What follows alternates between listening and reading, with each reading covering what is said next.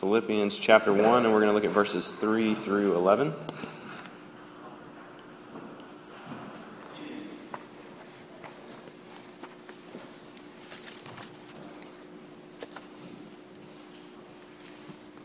Philippians 1, verses 3 through 11. Let's give our attention to God's Word this morning.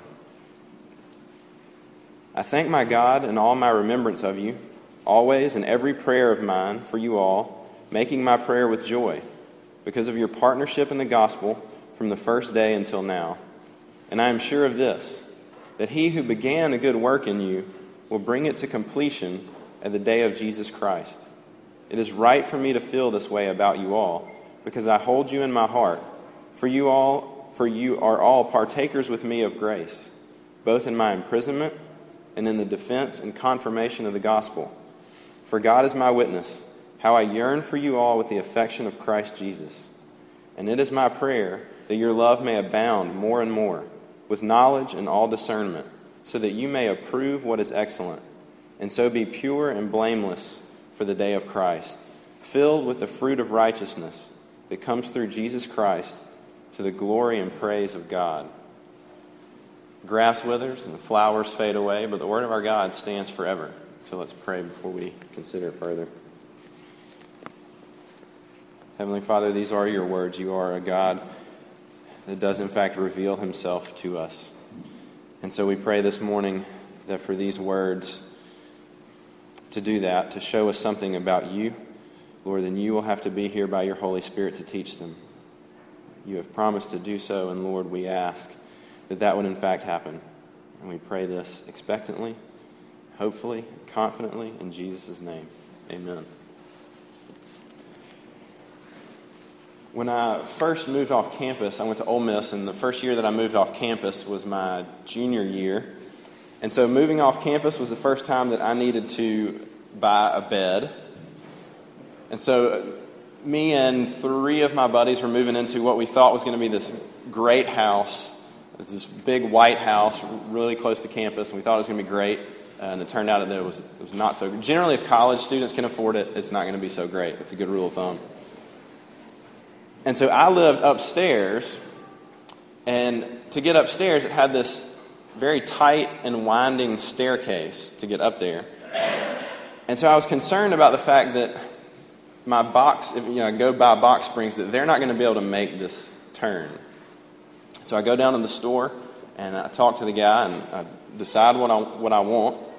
And so as we're finishing up, I say, the staircase is really tight, or, we're going to be able to get it in.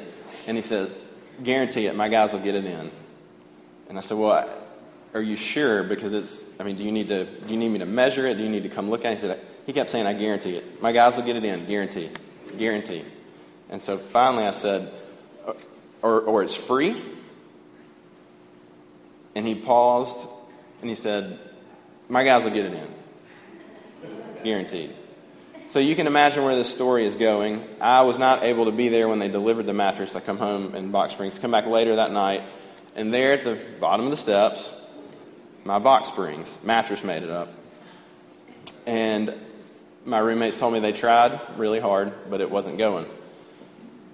And so there I am, right, stuck with this Box Springs that won't go upstairs, and that's it. It's in my hands now. It's up to me. The guy kept saying that he guaranteed it, right? Guarantee. Well, or what? And he had no answer. So it really gave me no assurance that I would come out any better, right? No assurance that I was going to get what I needed, get my Box Springs upstairs. And so in life, general lesson for life, right? There are not a lot of assurances in life. But I think that's what our passage here deals with and has for us. I think our question is the Christian life the same way? Is there any assurance in the Christian life? Is there any sort of guarantee? A little background on the book of Philippians. The Philippians are actually, might be in somewhat the same situation. The guy they might be in need of some encouragement. Here's their circumstance. The guy that planted their church, Paul, who's writing this, is in jail. The guy that they sent, one of their own they sent with him, has been very sick and almost died. Some people in their church are teaching false doctrine. And apparently some of their church members are not getting along so well. So things don't seem to be going as well as they, maybe as the way they started. And so I think some of these Philippians might well be wondering, is this the way it's going to be? Are we going to start strong and then just sort of fade out? Is this thing going to last? What's going to happen? And I think maybe some of us are dealing with some of the same questions. Certainly you felt like that. Maybe you feel like that right now. Is this Christian thing going to work out? Is God going to stick with me? Am I going to start strong and just sort of fade out? So maybe you need some encouragement. Maybe you need some assurance. And I hope that you see this morning that that's what this passage offers to us. Assurance. And I want to see that in three ways this morning. Number one, we'll see that God began the good work. Number two, that God will finish the good work. And then thirdly and finally, that God is growing us into the good work. So first, God began the good work. It's God that began the good work. We see that in verses 3 through 6, through the beginning of verse 6. I want you to notice what an encouragement Paul is to them right off the bat.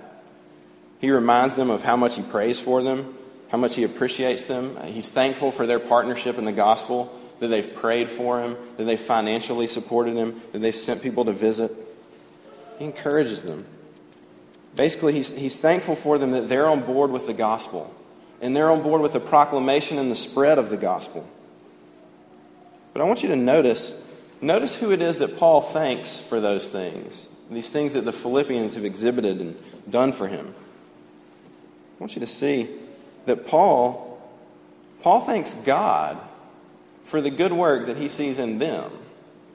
That might seem strange at first. But Paul doesn't say, Philippians, good job. Philippians, congratulations. Philippians, I thank you for what you've done. He thanks God for the good work that he's seen in them. Because it's in fact God that's begun the good work in them. We see that in verse 6. God was the beginning point of their salvation. And not them in and of themselves, but it was God who began a good work in them. We even get a sort of an inside, behind-the-scenes look at one of the Philippians' conversions in Acts. Acts chapter 16, verses 14 says this. One who heard us was a woman named Lydia from the city of Thyatira, a seller of purple goods who was a worshiper of God. The Lord opened her heart to pay attention to what was said by Paul. See it laid out very clearly there. That the reason these Philippians are changed people is because God began a good work in them. Not because they decided not that they stirred up their emotions enough. Not that they reached out to God enough. But because God began a good work in them and in us. It's God that initiates the work of salvation. And He has to because of our natures. Because of what you and I, because of the mere fact of how that we're born as humans, because of what our nature is. And that's that our nature is sinful. Our nature is actually to turn away from God. And we'll do it every time, if given the chance. Amy and I have been watching a lot of History Channel, mainly for Swamp People. If you haven't seen Swamp People, you need to watch it. But I couldn't make an illustration out of that one, so that's just a plug. I think the History Channel has changed CEOs or something because their programming is not history, but it's enjoyable. So we've been watching the show about people with very unusual or sort of superhuman abilities or strengths. And I watched this one about this guy that could eat anything. And he would eat light bulbs. And so they x-rayed him, they did the whole bit. He's honest to goodness eating light bulbs, eating the glass and the whole thing. It's unbelievable. Now I want you to imagine that if you didn't eat for a whole day, you embarked on this little experiment with me, and then I put before you a wonderful assortment of light bulbs. And whatever your favorite meal is, and I said, you may choose, you're free to choose whichever one you would like. Have at it. I think it's pretty obvious which one you're going to choose. You're going to choose the food, the human food, every time. Why? Because that's what's natural to you. You're free to choose the light bulbs if you want to be on TV. But you're not going to choose that because it's not natural to eat that. And the only way in which you would choose something like that, something against your nature, is if something inside of you were changed, like this guy, right? If something inside of your very nature, what makes you up, were different. And that's why God has to initiate the work of salvation. That's why it's God who begins the good work in us, because our natures are bent towards sin, and we will choose it like food over light bulbs every time, unless God works into our hearts, like he says like we have evidence of with Lydia, reaches inside of our hearts and changes our nature.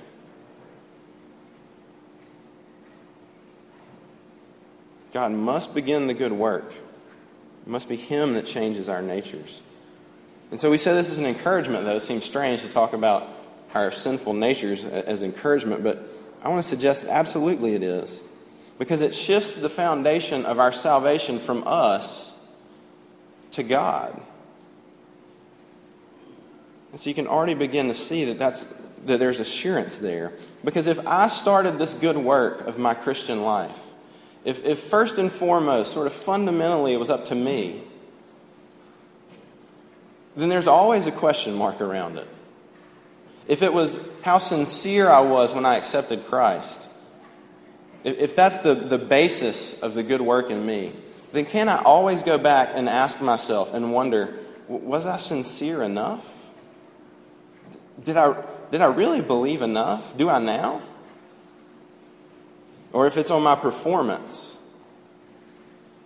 can I always look at my performance and say, has it really been good enough? Of course it hasn't. And so if we are what we are, if you're a child of God, not because of anything that you've done, but because God began a good work in you, then you can begin to see how that's an encouragement. There's some assurance there. So it's good news that God's begun the good work in us, but Paul's not done. Paul says, our second point, Paul says that God will finish the good work. He'll finish the good work. We see that in the second half of verse 6. In the beginning, he says, I am sure of this, that he who began a good work in you will bring it to completion at the day of Jesus Christ. He'll bring it to completion on the day of Jesus Christ. Paul says this in several other places as well. 1 Corinthians 1, 7 through 9 says, so that you are not lacking in any spiritual gift as you wait for the revealing of our Lord Jesus Christ, who will sustain you to the end, guiltless in the day of our Lord Jesus Christ. God is faithful, by whom you were called into the fellowship of his Son, Jesus Christ our Lord. And so here Paul says that he is sure of this. He's sure that God will complete the good work that he's begun. He begins the good work and then he sees it through to the end. This last week, just a few days ago, while we were in Lexington for Presbytery, the day before, Brad Rogers, the RUF guy in Lexington, and I were playing golf, which is part of our job requirement. And we were in this, the golf course we were playing winds through this neighborhood that was a pretty nice neighborhood, pretty big homes. And on one of the holes, I noticed something that just really caught my eye, that among all these nice homes was this one house, or this one lot, rather, and it had a foundation, the beginning of the basement, and that was it. And there were weeds all grown up over it, so you could tell that they weren't coming back tomorrow to work on this thing. And I pointed out to Brad, I said, that's kind of weird, isn't it? Because it's the only one like that. Like the neighborhood is established and done. And he said, yeah, I guess somebody just They started and just couldn't finish. Just didn't have enough money. And so I think the question for us is, am I going to be like that?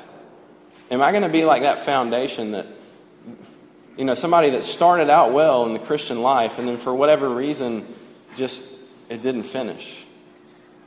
And I sort of stick out and weeds growing all over me. So how do we know that God's going to do this? Certainly Paul says it here. But how does Paul know that God's going to do it? Well, like we just read in Corinthians, and first, if you're taking notes, 1 Thessalonians 5:23 and 24, we know that God is going to complete the good work because it says He is faithful. God is faithful.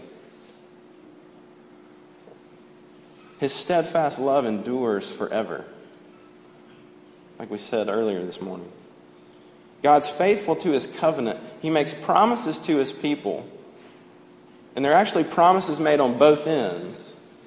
And He is always faithful to keep His end of the promise.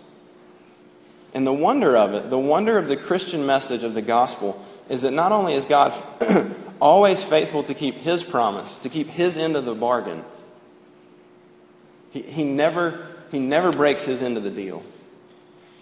The wonder of it is that we always break our end of the deal, and God is faithful to keep our end as well.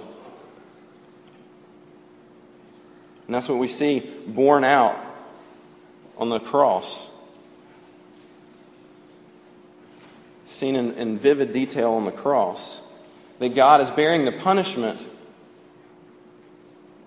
of those that have broken covenant for us. Right? We're the ones that have broken covenant. And God takes our punishment. He keeps His end and our end as well. And so as Jesus hangs on the cross, one of the things that He says is, "It is finished."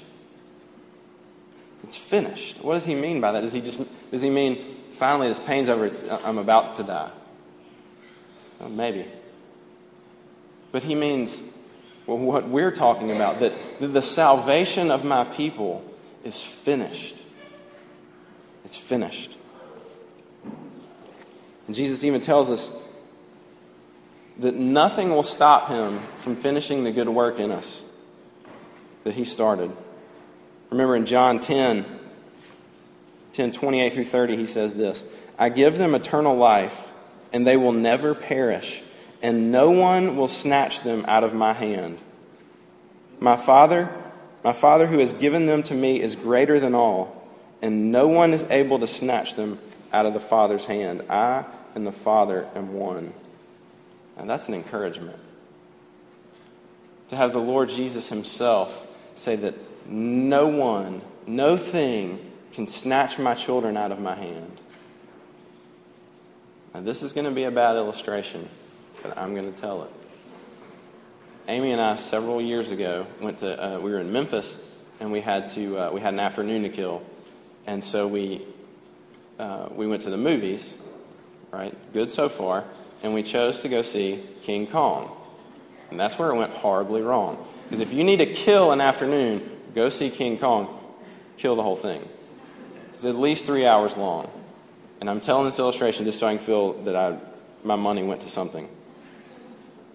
So if you're not familiar with King Kong, right, it's your standard gigantic beast falls in love with beautiful actress plot line, right?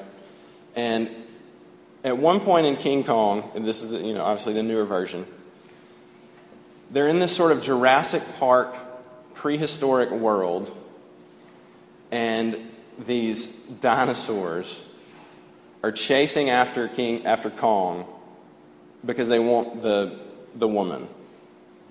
And so he's holding her in his hand, or foot, or whatever it is, but we're going to have to say hand for the illustration. He's holding this woman in his hand, right, protecting her because she belongs to him. And then this amazing fight scene erupts.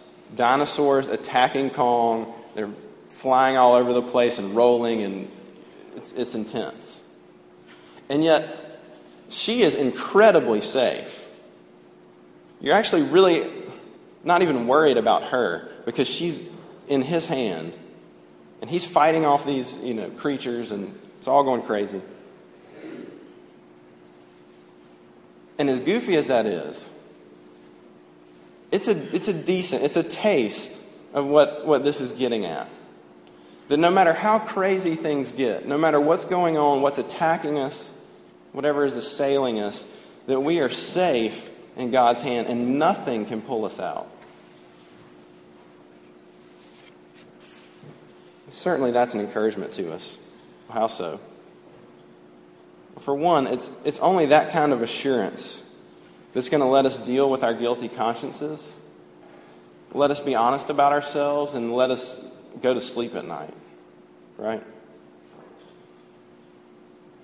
That salvation is not like my box springs that get dropped off and say, hey, he didn't give me box springs, but here are your box springs. Good luck with that. Hope you get where you need to go. Right? That God does not give us salvation and say, look, I've given you something great. Don't mess it up.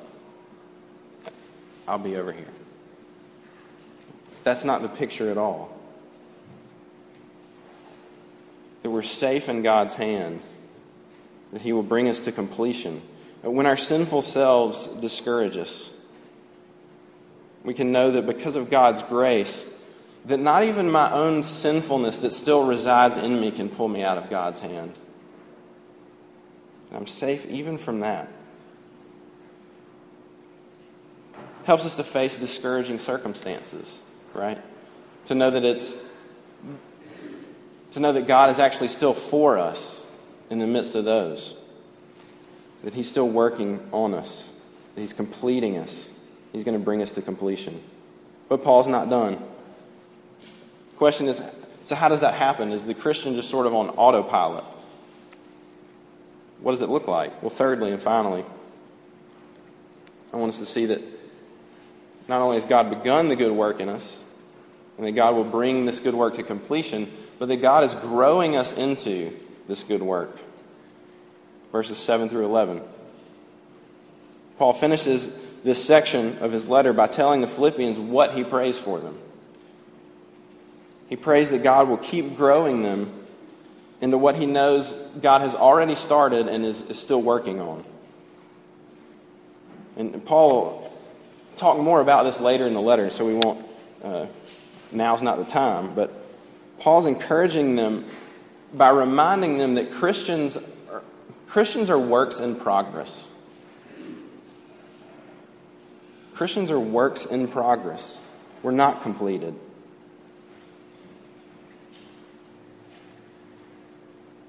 But it's because of the good things that Paul has seen in them that he continues to pray for them, right? He knows that he sees the evidence that God has begun this good work in them. He knows God will bring it to completion for sure. And so he prays for them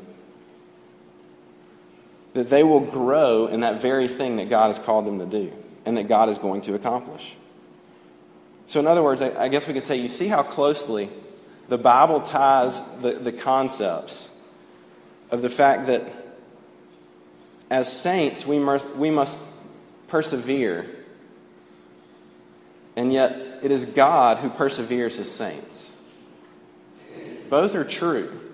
Both are held up to us as true. And Paul gives us a picture of what that looks like. So what does it look like? Well, just a couple things. First, we can say this. We can say that our growth in Christ will be gradual. Paul says his words are more and more. I find myself using that phrase a lot as I meet with students, as we talk about the gospel and how it might apply to a particular situation, how the gospel might change them, that it will be more and more. That is to say that it's not an instant fix. That it's not simply, we're going to talk about the gospel and you're going to understand it, and then that problem's going to go away. You're not going to struggle with that idolatry or whatever it is. But more and more, it's a gradual process. I used to have, all the way up until and through college, I used to have a full head of hair. And surprisingly enough, this is a voluntary decision. I used to have a full head of hair, and so when I started cutting my hair closer, which my parents did not like at all, a couple years into that, my sister was getting married. And so I decided, so that my mom would not cry through the whole wedding, that I would grow my hair back the way it had always been. And so if you look at your hair, if you try to look at your hair and see, is it growing, right? I got my hair cut last night, actually.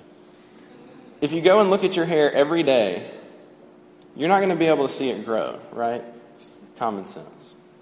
If you go back and you stare in the mirror, it just doesn't look like it's growing. But if you come back 2 weeks later, you're going to see the growth. It's slow. It's gradual. And I think the Christian life, I think what Paul's saying is the Christian life is very much the same way. Growth is gradual. It may not, if you stare at it, you may not see the growth that you want. It takes it takes time.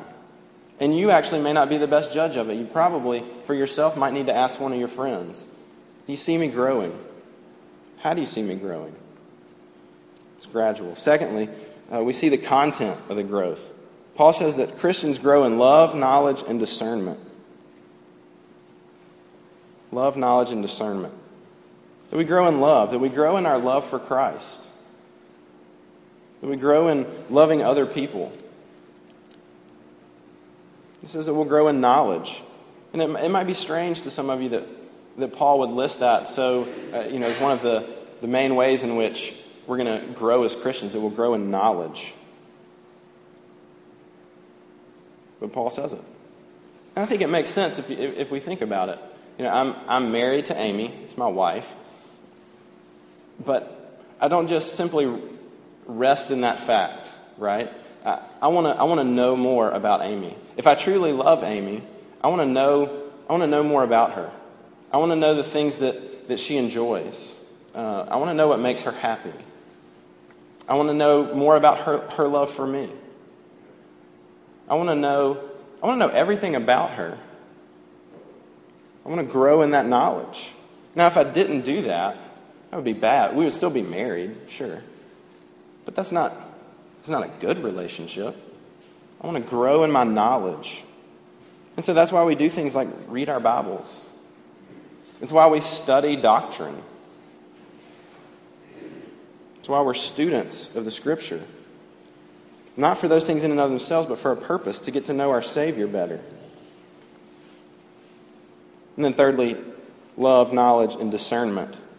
The idea of the word would be to know the difference. To be able to judge between right and wrong. To love judiciously.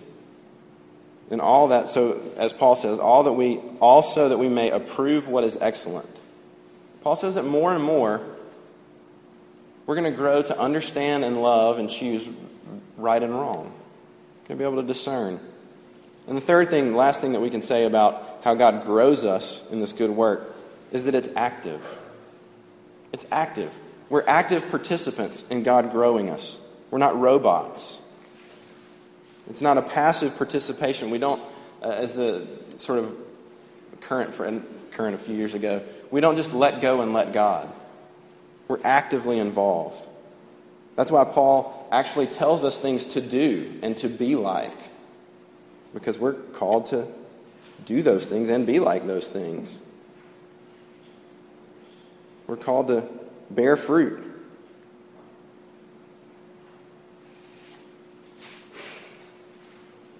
And so, let me end by just making a couple of quick applications. First, I guess I would just say this, that doesn't that sound good? Or I hope that sounds good to you. I hope it's an encouragement to you. That for the Christian, if you're a Christian, that you have the confidence to know that the gross stuff inside of you that still lives there, the sin that's ultimately been taken care of but still resides, that those gross things are being worked out by the power of God. That God is actively working on you to change you, to grow you, to put sin to death. And like I've said before, sort of maybe I beat this phrase to death, but the encouragement that sin doesn't get to win in the end. That the sin that you feel like ends up winning every day, maybe. this comes along, I think, and gives us a little encouragement that it feels like it wins now, but it doesn't get to win in the end. And if you're not a Christian, I would ask you, is that encouragement something that you would like? Would you like to have that assurance? Would you like to know what God is up to? And that God offers himself to you? Would you love to leave here knowing how you stand with God? And that standing is that he's completely pleased with you. And I would simply tell you the good news that I think we see here in this passage, and I would argue in every passage, that that's exactly what God has for you. That what God has revealed to you is that he has offered himself for you, that Jesus has died for you. And that he calls you to repent and believe, to come to him and take it. God is a God that's offered us wonderful assurance of what he's done, that he's begun the good work, that he's continuing the good work, and that he's growing us into that good work even now. Do you know a God of grace and of assurance? Because he's offered to you this morning. Let's pray. Lord Jesus, we give you great praise that you would come and accomplish these things. That you would come on our behalf and live in our place and live the life that we could not live. And that you would die in our place, dying the death that we very much deserved. And that you would even be so gracious not just to do that, but to continue to provide us assurance through your word. That you would continue to remind us, as weak as we are, that we did not begin in and of ourselves, and we will not continue or finish in and of ourselves. But God, you will do it because you love us. Father, forgive us for the ways in which we forget that, and encourage us even more today, we pray. And we ask all this in your name. Amen.